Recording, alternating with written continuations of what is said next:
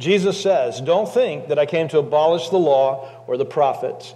I did not come to abolish, but to fulfill. For truly I tell you, until heaven and earth pass away, not the smallest letter or one stroke of a letter will pass away from the law until all things are accomplished. Therefore, whoever breaks one of the least of these commands and teaches others to do the same will be called least in the kingdom of heaven. But whoever does and teaches these commands will be called great in the kingdom of heaven. For I tell you that unless your righteousness surpasses that of the scribes and Pharisees, you will never get into the kingdom of heaven." Let's pray. God, would you open our minds and our hearts to your word? Would you, by your Holy Spirit, bring conviction to our lives? Lord, help me to speak what is true.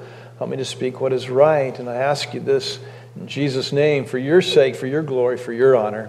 And we pray in Jesus' name. Amen. There's 4 verses, and I'm going to break the verses down into 3 parts to help us better understand them. And let me say simply and honestly at the onset of this talk that these are some hard verses to understand. I'm going to tell you what I think they mean. And so I would challenge you if what I say doesn't sit exactly right and you think, I don't think that's really right. I really want to urge you to do some research. Get out your concordances, get out your commentaries, go to the internet and study Matthew 5:17 through 20, because not everybody's going to agree with what I believe Jesus is saying in these verses, but I want to share with you what I think Jesus was trying to say by them. Again, since our theme is how we ought to live as the followers of Jesus, I'm going to couch each of these 3 points as challenges to us. And the first one is this: as followers of Jesus, we ought to be men and women committed to the Bible. We ought to be men and women committed to the honor, to the authority, to the truthfulness, to the reliability, to the greatness of the Bible, or the greatness of the Word of God. Now the verses are 17 and 18. I just read them, but let me read them again. "Don't think," Jesus said, "that I came to abolish the law." Now when Jesus speaks of the law in that verse, he's talking about the first 5 books of the Bible. Don't think I came to do away with the first 5 books of the Bible or the prophets. That's actually most of your Old Testament, and that was the only Bible they had at that time. There was the wisdom literature, which are the books of Psalms and Proverbs, and I think Lamentations is included in that group, Ecclesiastes. But the bulk of the Old Testament is included in this statement: "I did not come to abolish the law or the prophets." I did not come to abolish it. I did not come to abolish it, he says, but to fulfill it. "For truly I tell you, unless heaven and earth pass away, not the smallest letter or one stroke of a letter will pass away from the law until all things are accomplished." Now, there's obviously a lot of scuttlebutt going on at the time that Jesus is walking the earth, and people are saying of him that he does not hold to the first 5 books of the Bible. He doesn't believe them. Now, the reason they would have said that is Jesus continually challenged their understanding of the Sabbath. I'm sure if you're familiar with your Bible at all, you will know that Jesus was constantly pushing back on their understanding of the Sabbath. So in John chapter 8, Jesus finds himself in front of the Pharisees with a woman who's been caught in sin. And the Pharisees say this to Jesus. They say, "Teacher, this woman has been caught in adultery in the very act." Now listen. "Now in the law of Moses, it commands us to stone such women. What then do you say?" It's obvious from what the Pharisees are asking Jesus is that they believe that Jesus is going to have a different opinion than the books of Moses. They believe that Jesus is going to have a different opinion than what the law says, and so they're kind of putting him on the spot. "Don't you love the Lord Jesus?" That isn't our text, but he's able to get out of that with just a simple statement. "Hey, the one of you is without sin, you throw the first stone." Okay. So here in these verses, on this Sermon on the Mount, I think Jesus wants to make something really clear to his followers. And he wants to make something really clear to us today. And that is this: he was committed to the Word of God. He believed the Word of God. He trusted the Word of God. He honored the Word of God. And he's saying to his followers, you are not to do away with the Word of God. You, like myself, you are to honor the Word of God. So Jesus says to them, "I did not come to abolish the law, but to fulfill it." Now, Jesus, I believe, means 2 things by that statement, and I'm going to talk about that in just a moment. But before I do, I have to give some other background information that I think will help make sense of what I want to say Jesus meant by the statement, "I didn't come to abolish it, but to fulfill it." So here's the background information I want to give you. The laws of God can be divided into 2 categories. Most of you probably know this, but maybe you don't. They can be divided into two categories. There was in the Old Testament, in the books of the law, the first 5 books, there was the ceremonial law of God, and there was the moral law of God. Let me take the moral law of God first. We'll start there. What was the moral law of God? The moral law of God is that which flows from His character. It is immutable. It is eternal. It is irreversible, because we find the reason for the moral law of God in the very existence of God. These laws are a reflection of who God is. They're a reflection of His heart. They're a reflection of His character. And the truth is, all of us have that law somehow embedded in us. In Romans chapter 2, verse 13 through verse 15, the Apostle Paul wrote, "For the hearers of the law are not righteous before God, but the doers of the law will be justified. So when Gentiles who do not by nature have the law do what the law demands, they are a law to themselves, even though they do not have the law." Now remember, when he keeps saying they don't have the law, he's talking about the first 5 books of the Bible. They show that the work of the law is written on their hearts. Their consciences confirm this. Now, most people believe that what that means is this: because we're made in the image of God, the law of God is imprinted upon our person. We know innately, instinctively, what the law of God is. That it's wrong to murder, that it's wrong to commit adultery, that it would be wrong to cheat and defraud others. I remember listening to the Mogollon Indians after they came to Christ. They were the folks that Jim Elliot and his 4 buddies went to reach there in the Venezuelan jungles. You remember they were killed by the Mogollon Indians, but later, I think it was Rachel Saint and Elizabeth Elliot went in there, led them to Christ. They became followers of Jesus. The whole tribe did. Later on, the elders of the tribe, they would make the statement that we knew instinctively that it was wrong to murder those men. We knew it. We knew it in our heart. Why did they know it in their heart? Because God has imprinted His moral law upon our character, because we are made in the image of God. So in the Bible, both in the Old Testament and the New Testament, we find commands that reflect the character of God. As a matter of fact, over the next few weeks, one of the things that Jesus is going to do in the Sermon on the Mount is He's going to take these commands that reflect the character of God, and He's going to go beyond just the external command and go to the very essence of how it reflects the character of God. That's what He's going to be doing. I've said this many times, so if you've heard this, bear with me, but the reason why God commands us not to lie is because God does not lie. It's His character. The reason we're not to murder is because God is not a murderer. The reason that we are commanded to love, and the reason why we are commanded to show kindness, those are moral commands of God. Why are we commanded to do that and to be that way? Because that is the heart of God. That's His character. And so the moral law of God flows from His character, and the reason you should be faithful to each other, the reason you should be faithful to God, is because God is faithful. The moral law of God is immutable, doesn't change, doesn't pass away. It's irreversible. It's not going to go away someday, okay? So let me repeat. The moral law of God is for this age. It's never to go away. It'll always be. Now, the other law that the books of the Old Testament talk about is what we commonly refer to as the ceremonial law.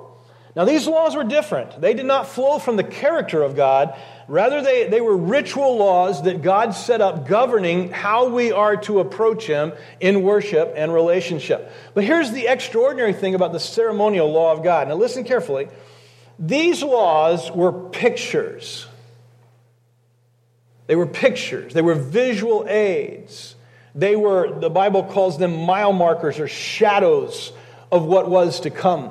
These ceremonial laws of God about how His followers were to approach Him, they were pointing ahead to something else that was going to have the reality.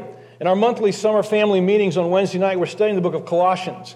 And we were talking about chapter 2, verse 17 this past Wednesday. And in that verse, the Apostle Paul says, speaking about these ceremonial laws, these are a shadow of what was to come, the substance of Christ.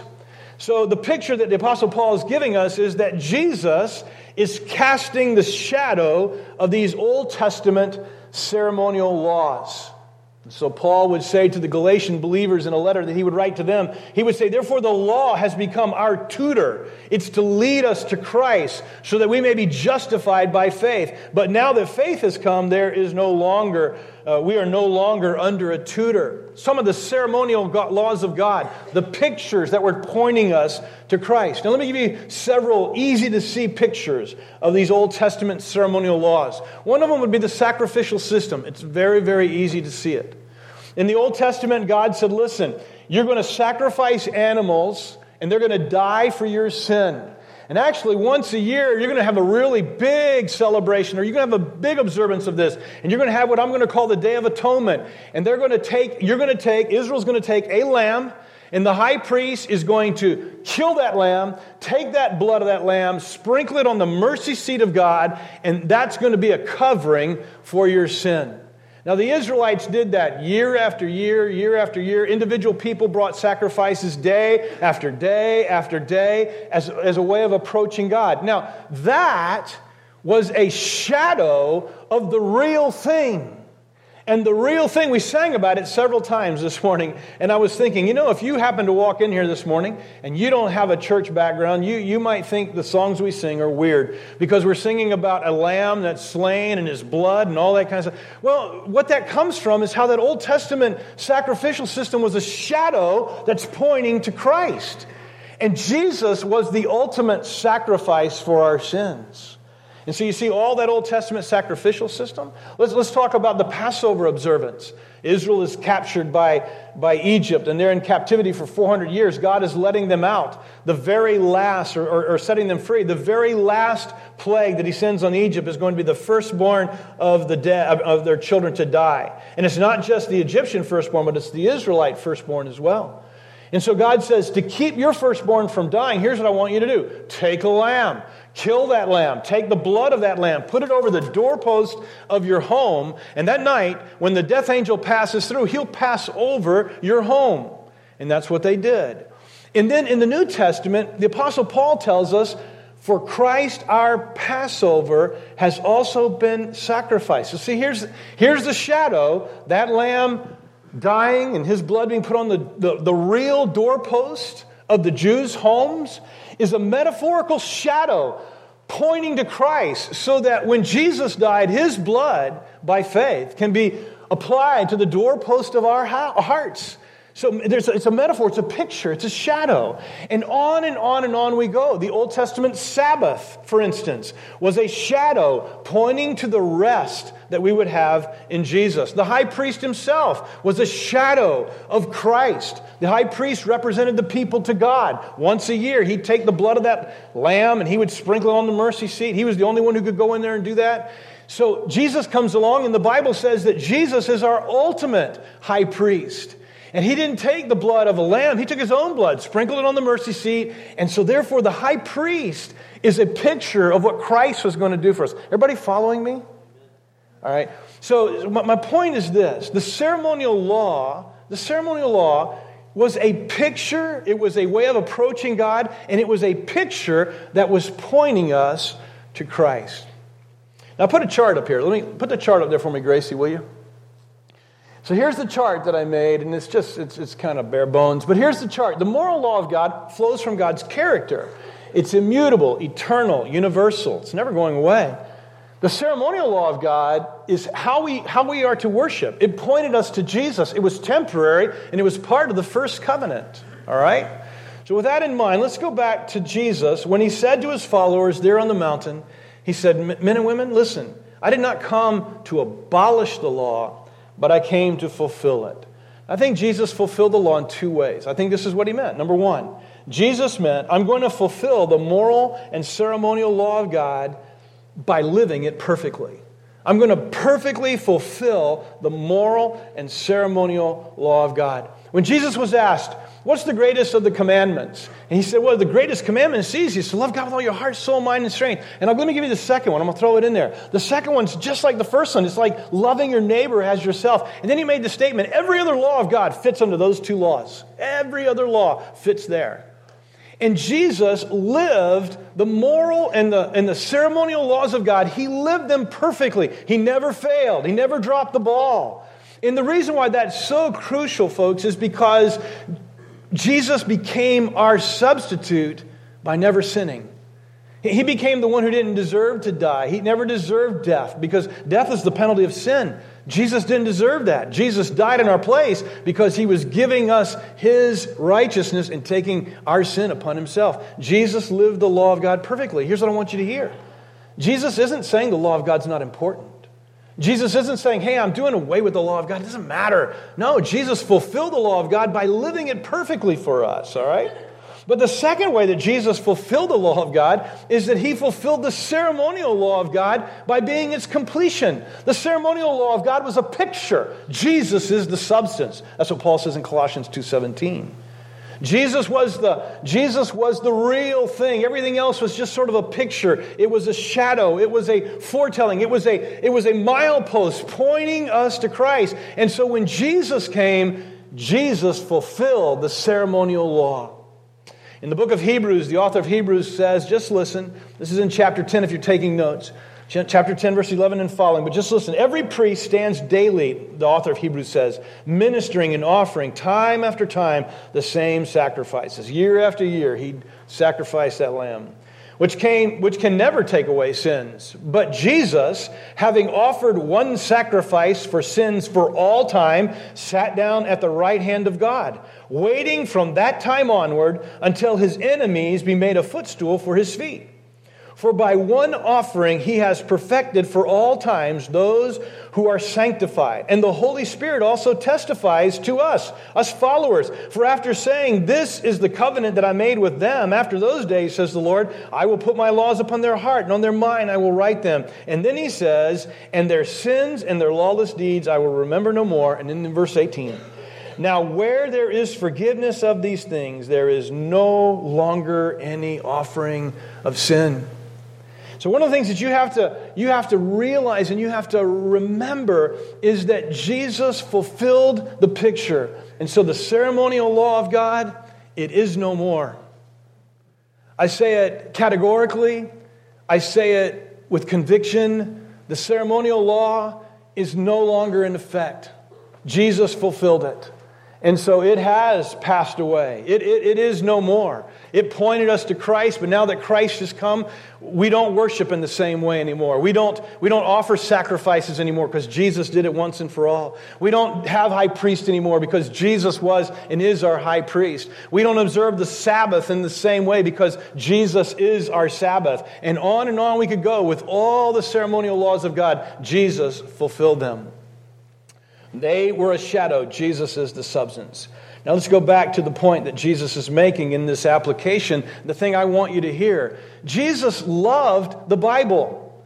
I call it the Bible. It was the Old Testament for them, but Jesus loved the Old Testament. I'm lumping the New Testament in with there, or I'm clustering the New Testament in there with the Old Testament because it's the Word of God. And here Jesus loved His Bible. He wasn't setting it aside. He wasn't saying it's not important. He wasn't saying, I don't believe it. We don't have to live by it. What He was saying was the Word of God is important, and I fulfilled it. I fulfilled the moral law of God by always living it. And I fulfilled the ceremonial law of God by completing it and by being its absolute substance, where it was just a picture pointing us to Christ. Now here's the point I think He's trying to make to His believers, to His followers and to us today, is we should believe the Word of God, and we should honor the Word of God, and we should seek to live the Word of God and fulfill the laws of God, the moral law of God, even as the Lord Jesus did. Now one more note before I move on. Notice what Jesus says in verse 18. He says, for truly I tell you, until heaven and earth pass away, not the smallest letter or one stroke of a letter, yours may say, the jot and tittle there, if you have a King James or New King James, may say jot or tittle, not the smallest letter or one stroke of a letter will pass away from the law until all things are accomplished. Now, jot and tittle, that was the smallest letter of the Hebrew alphabet. The tittle was the smallest mark in the alphabet. So sort of like the smallest letter for us would be the I, and a tittle would be like on the Q and the O. They look exactly the same, except they have a little mark on the Q, right, that marks it differently than the O. That's kind of the tittle. And so Jesus says, nothing about the law is going to pass away until it's accomplished. Now, I just got through telling you that the moral law of God is never going to pass away. How can Jesus say, when it's all accomplished, it will pass away? Let me talk about that for just a moment. In Hebrews chapter 10, verse 16, God is quoted as saying that He's going to write the laws of God on our heart. And here's what I want you to understand. The moral law of God will never pass away, but we won't need the moral law of God ever again in the new age. You know why? Because God's going to change you. God's going to change me. And He's going to do away with my sinful nature, and He's going to create in me His character. You see, the moral law of God isn't for God. I mean, grab a hold of this. It's really important. The moral law of God is not for God. God doesn't need to be told not to murder, not to lie, not to steal, not to rape. God doesn't need that. Why not? Because it's who He is. It's flowing from His character. He doesn't need to be told, don't do these things, because that is who He is. You follow me? And so there's coming a day where the moral law of God's not going to pass away in the sense that God's somehow going to change and murder's going to be okay and rape's fine and stealing's good and lying's all right. No, that's never going to happen. But you know what? When the new age comes, Jesus says, at that point it's going to pass away because, we're not going to need it anymore. Everybody following me? You're not going to need it anymore because it's going to be who you are. I don't know about you, but I'm so excited looking forward to that day. I'm so looking forward to the day I don't have to fight against the old Jimmy and I'm sealed in perfection and my character is made unto that of Jesus. I just can't wait for that. I'm looking so forward to that. Let's move on. Number 2. Here's the second thing from the verses. I promise the next 2 points go faster. As followers of Jesus, we should obey, live the moral law of God revealed in the Bible, and we should be careful to encourage others to do the same. Verse 19. Therefore, whoever breaks one of the least of these commandments and teaches others to do the same will be called least in the kingdom of heaven. Now notice it's not about obeying the law that gets you into heaven. He says those who break these things, they're going to be called least in the kingdom, but whoever does and teaches these commands will be called great in the kingdom of heaven. Now we are saved by grace, by the grace of God in Christ. Jesus fulfilled the law of God for us perfectly. The law of God made it clear we need a Savior. It pointed us to Jesus. But here's what Jesus wanted His followers then to understand, and He wants you and me to understand today.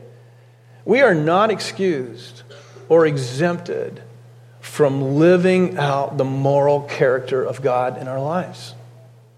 Just because I'm saved by grace does not exempt me from obedience to God's moral character. He wants me and expects me and calls me to be like Him.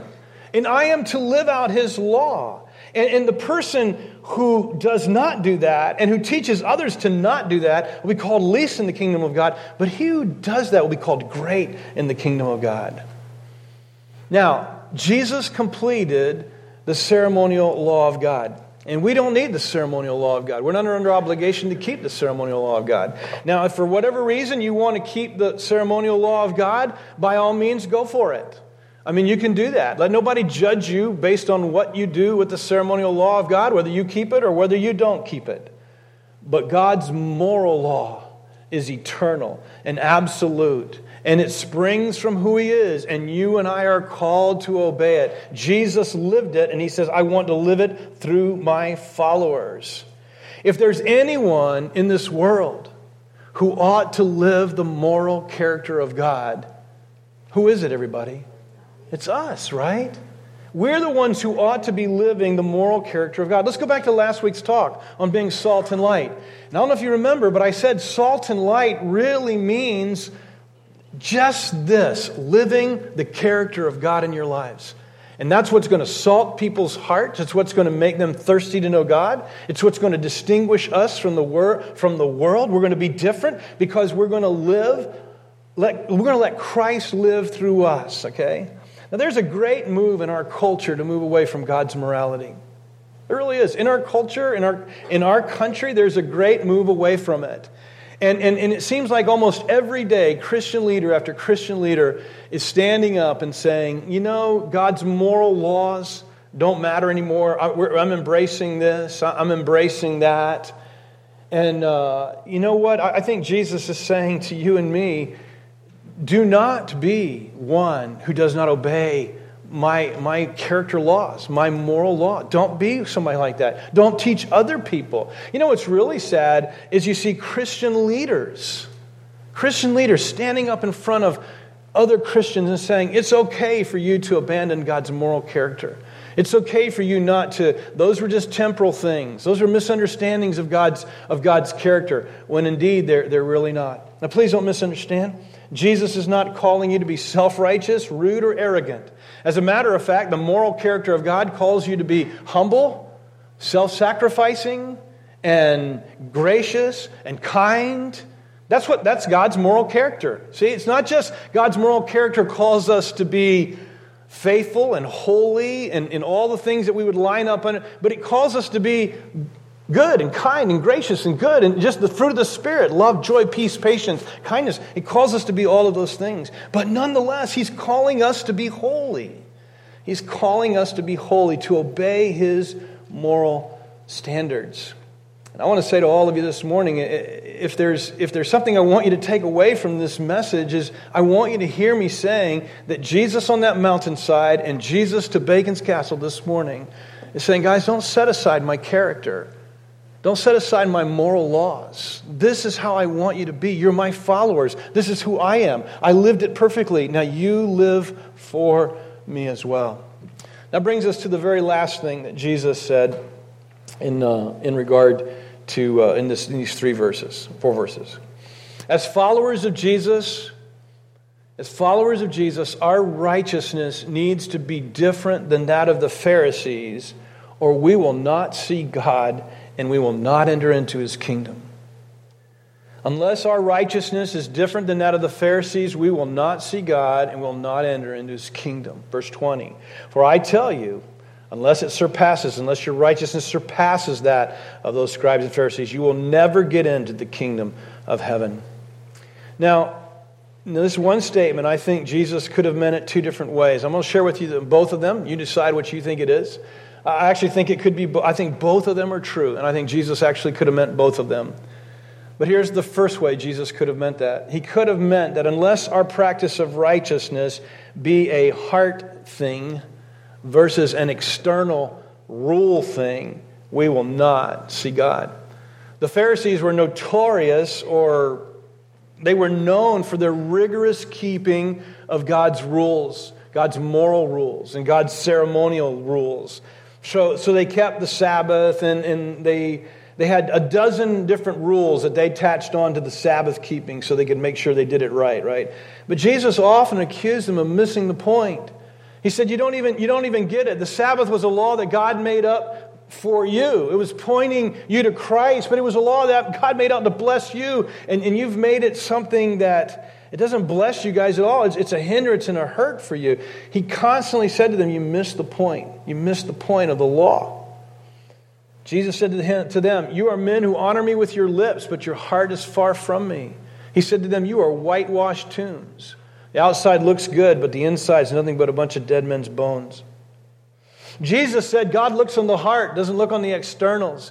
And so Jesus made it clear, guys, that what God's looking for is obedience, and He's looking for a righteousness that is coming from our heart and not just this external activity that we do. It's not just that we keep a rule. It's something that's flowing from who we are on the inside. And it could be that what Jesus is saying when He said to His followers, and picture Him sitting on the hill, and He's saying to His followers, unless your righteousness exceed that of the Pharisees, He could have been saying, unless your righteousness is coming from your heart, rather than you're just rule keeping, you're not going to see God. You're going to miss God. Because what God desires at your core is, He desires for your heart to love Him. You know, this morning in Sunday school, we were talking about the tenants. And you remember, this really impacted me, by the way. At the very end of the parable, Jesus said that the stone that the builders rejected became the chief cornerstone. You remember that? And then Jesus says 2 things. He said, if you stumble over that stone, it's going to break you. He said, but if that stone falls on you, it's going to crush you to pieces. And here's what I think Jesus meant by that. I think He meant that if you stumble over Christ, Christ is not moved. There is no other way. There is no other name, as Peter said, given under heaven by which men must be saved. It's Jesus and Jesus only. He's not going to be moved. There's no other way. If you stumble over him, it's going to break you. But the second thing when he says, but if the stone falls on you, it's going to crush you to pieces. I think he's talking about the very end of judgment of God, right? And if Jesus falls on you at the end, he's going to crush you to pieces. Now that's scary. And you know, that ought to cause you to just take note. But you know what? God doesn't want you. This is what occurred to me. God doesn't want you to follow him out of fear. Here's what God wants. God wants you to fear him, but recognize his love and follow him because in his great love, the stone crushed Jesus and not us. Right?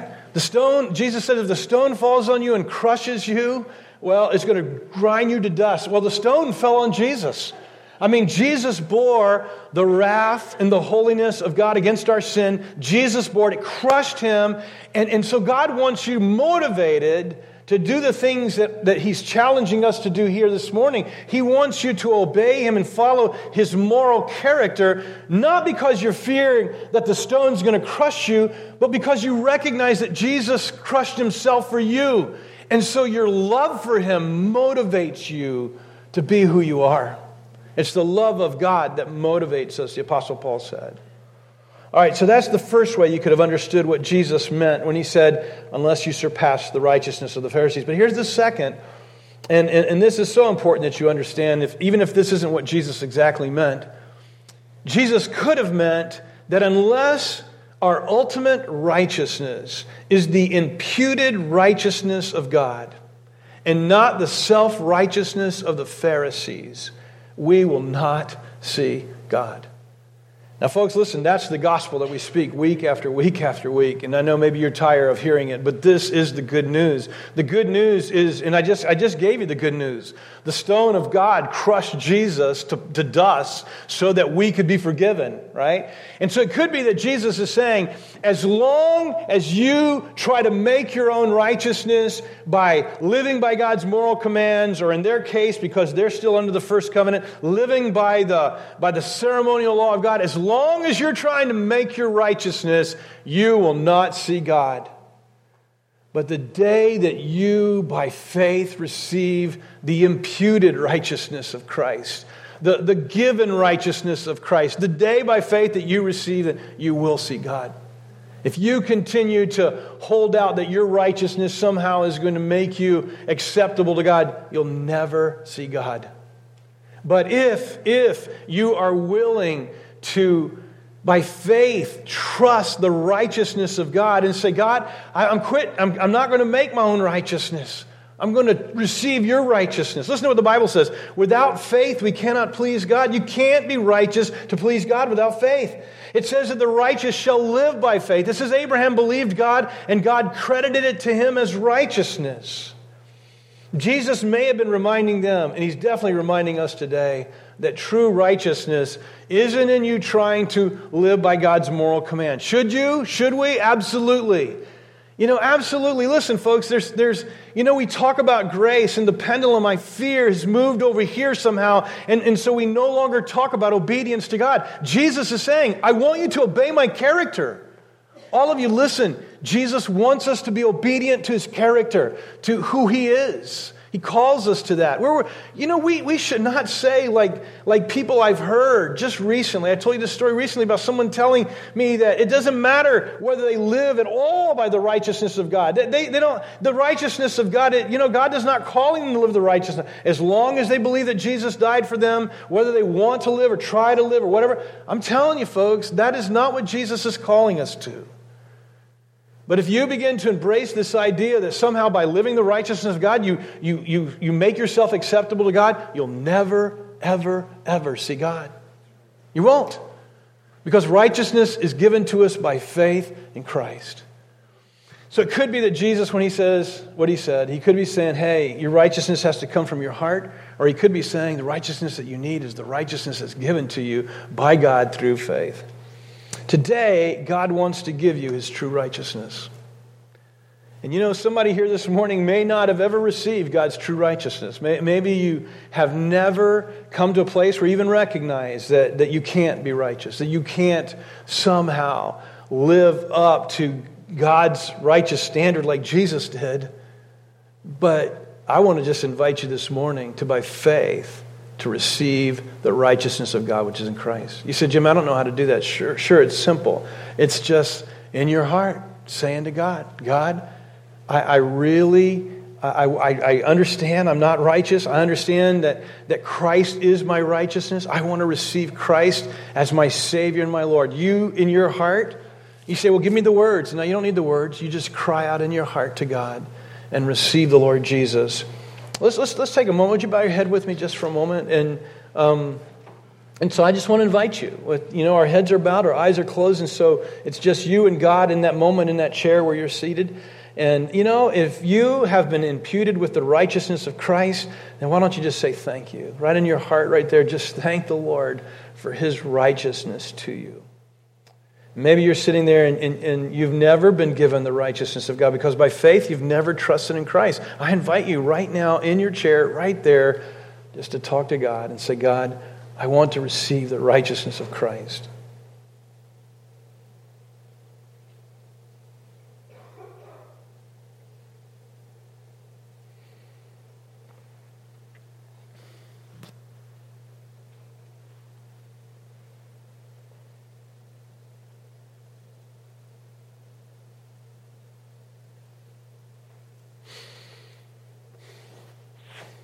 Look up again. Alexander the Great was engaged in a series of battles. I know you've heard this story before, but I'm going to tell it again at the end. And he was engaged in a series of battles, and in one of the battles, one of the soldiers ran away in cowardice, and he was later brought before Alexander the Great for questioning. And Alexander asked the man, he said, what is your name? And the man just kind of mumbled it under his breath, and Alexander, a little bit impatient, irritated, said, what is your name? And the man who was cowardly replied, Alexander. And Alexander paused for a moment, and then he said to the man pretty sternly, he said, either change your behavior or change your name. Some of us bear the name of Jesus. We claim to be His followers, but we're not following very well. We're somehow believing that Jesus came to abolish His character laws, the things that He said that flowed from His nature. And He did not. And I really want to challenge all of us this morning. If that's you, if you've been taking license with the grace of God, then this is a challenge for you. What shall we say? Shall we continue in sin that grace may increase? May it never be. How shall we who died to sin still live in it? Or do you not know that Christ died for you? So believer, here's my challenge to those of us that already bear the name of Jesus. I believe that what Jesus was trying to say to His followers that day and to us today is this: I revere the Word of God. I haven't dismissed the Word of God. I fulfilled it. And you know what? If you don't obey the Word of God, if you don't follow my character, then you'll be least in the kingdom of God. And if you lead people to disobey my word, you're going to be least in the kingdom of God. But if you'll follow my will and do my word, you'll be great in the kingdom of God. So follow my will. Unless your righteousness is a righteousness that comes from your heart, and unless your ultimate righteousness isn't dependent on what I just said in point 2, as long as you somehow don't confuse these issues, your righteousness is Christ. It'll always be and only be Christ. Unless you trust in Christ like that, you'll never see God. So I want you to bow your head again. And this is for those of us that follow Jesus. And I want to do a moment of self-examination. And let me ask you, are you living in licentiousness? That means, are you living with this kind of license that grace gives you? And you're not, it doesn't matter. You're not fighting against sin. You're not trying to represent the character of God and Christ in your life. You say, hey, I'm saved. I'm saved by the imputed righteousness of God. It doesn't matter what I do. And you are not fighting against sin. I want to challenge you this morning to repent. You know what? I can't imagine that the Spirit of God, we prayed this morning, and I'm praying even now in my heart, saying, God, Holy Spirit, fall on us. Bring conviction. It's so easy for us to harden our hearts, and so easy for us to take for granted the grace of God. So this morning, if that's you, if you've been taking for granted the grace of God, I ask you to repent. I call you to repent. I call you to say, Lord, I want your character to be formed in me. I want to turn from my sin, and I want to follow you with all my heart. Listen, not so that you can somehow earn God's love, but because you do love God. Would you repent and turn from your sin? Holy Spirit, in the quietness of this moment, don't let us dismiss this as being for someone else. Lord, where do we take for granted the grace of God? Where, Lord, where have we said, Lord, your character doesn't matter and we're going to live for ourselves, Lord? Convict us even at this moment. Lead us to repentance. Lord, your kindness leads us to repentance. It's your imputed righteousness, the kindness and the grace of God that leads us to want to follow you with all our heart, soul, mind, strength, to love you. Speak to us now, Spirit of God. Father, may the prayers that we've lifted before you this morning in the quietness of our hearts, may they be pleasing to you. May they speak of our desire to be holy, holy, holy, even as you are holy. Lord, to walk worthy of the salvation that has been graciously given to us in Christ. Father, I pray that we would leave here resolved that by your grace and by your Spirit, Lord, you would help us to turn from sin and to live out your character in our lives. Father, may people look at us and say, there goes a little Jesus. There goes someone who's just like Christ.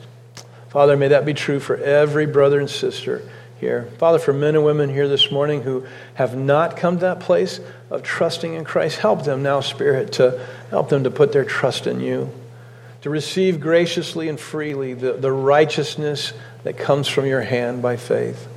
Not by works, but by faith. Thanks for listening. This message has been brought to you by Bacon's Castle Baptist Church. And if you'd like to learn more about our church, please visit us on the web at www.baconscastle.com.